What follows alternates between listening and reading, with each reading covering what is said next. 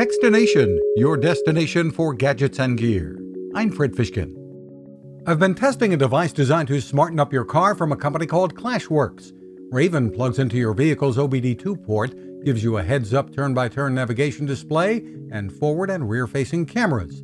There are important safety features that can alert parents, for instance, if a young driver is speeding or braking hard, with the ability to remotely monitor the cameras. Trip information can be shared too. With a SIM card installed, Raven can also act as an LTE hotspot.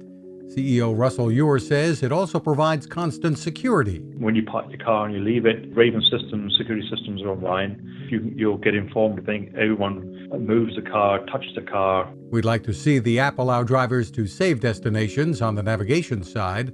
There's more info at raven.is. You can find us at techstination.com.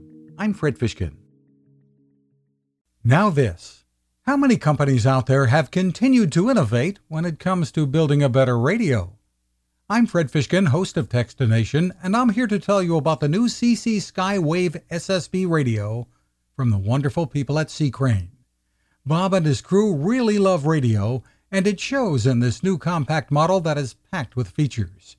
Beyond great AM and FM reception and sound, you can tune into shortwave signals from around the world, listen to ham radio operators, aviation, and more.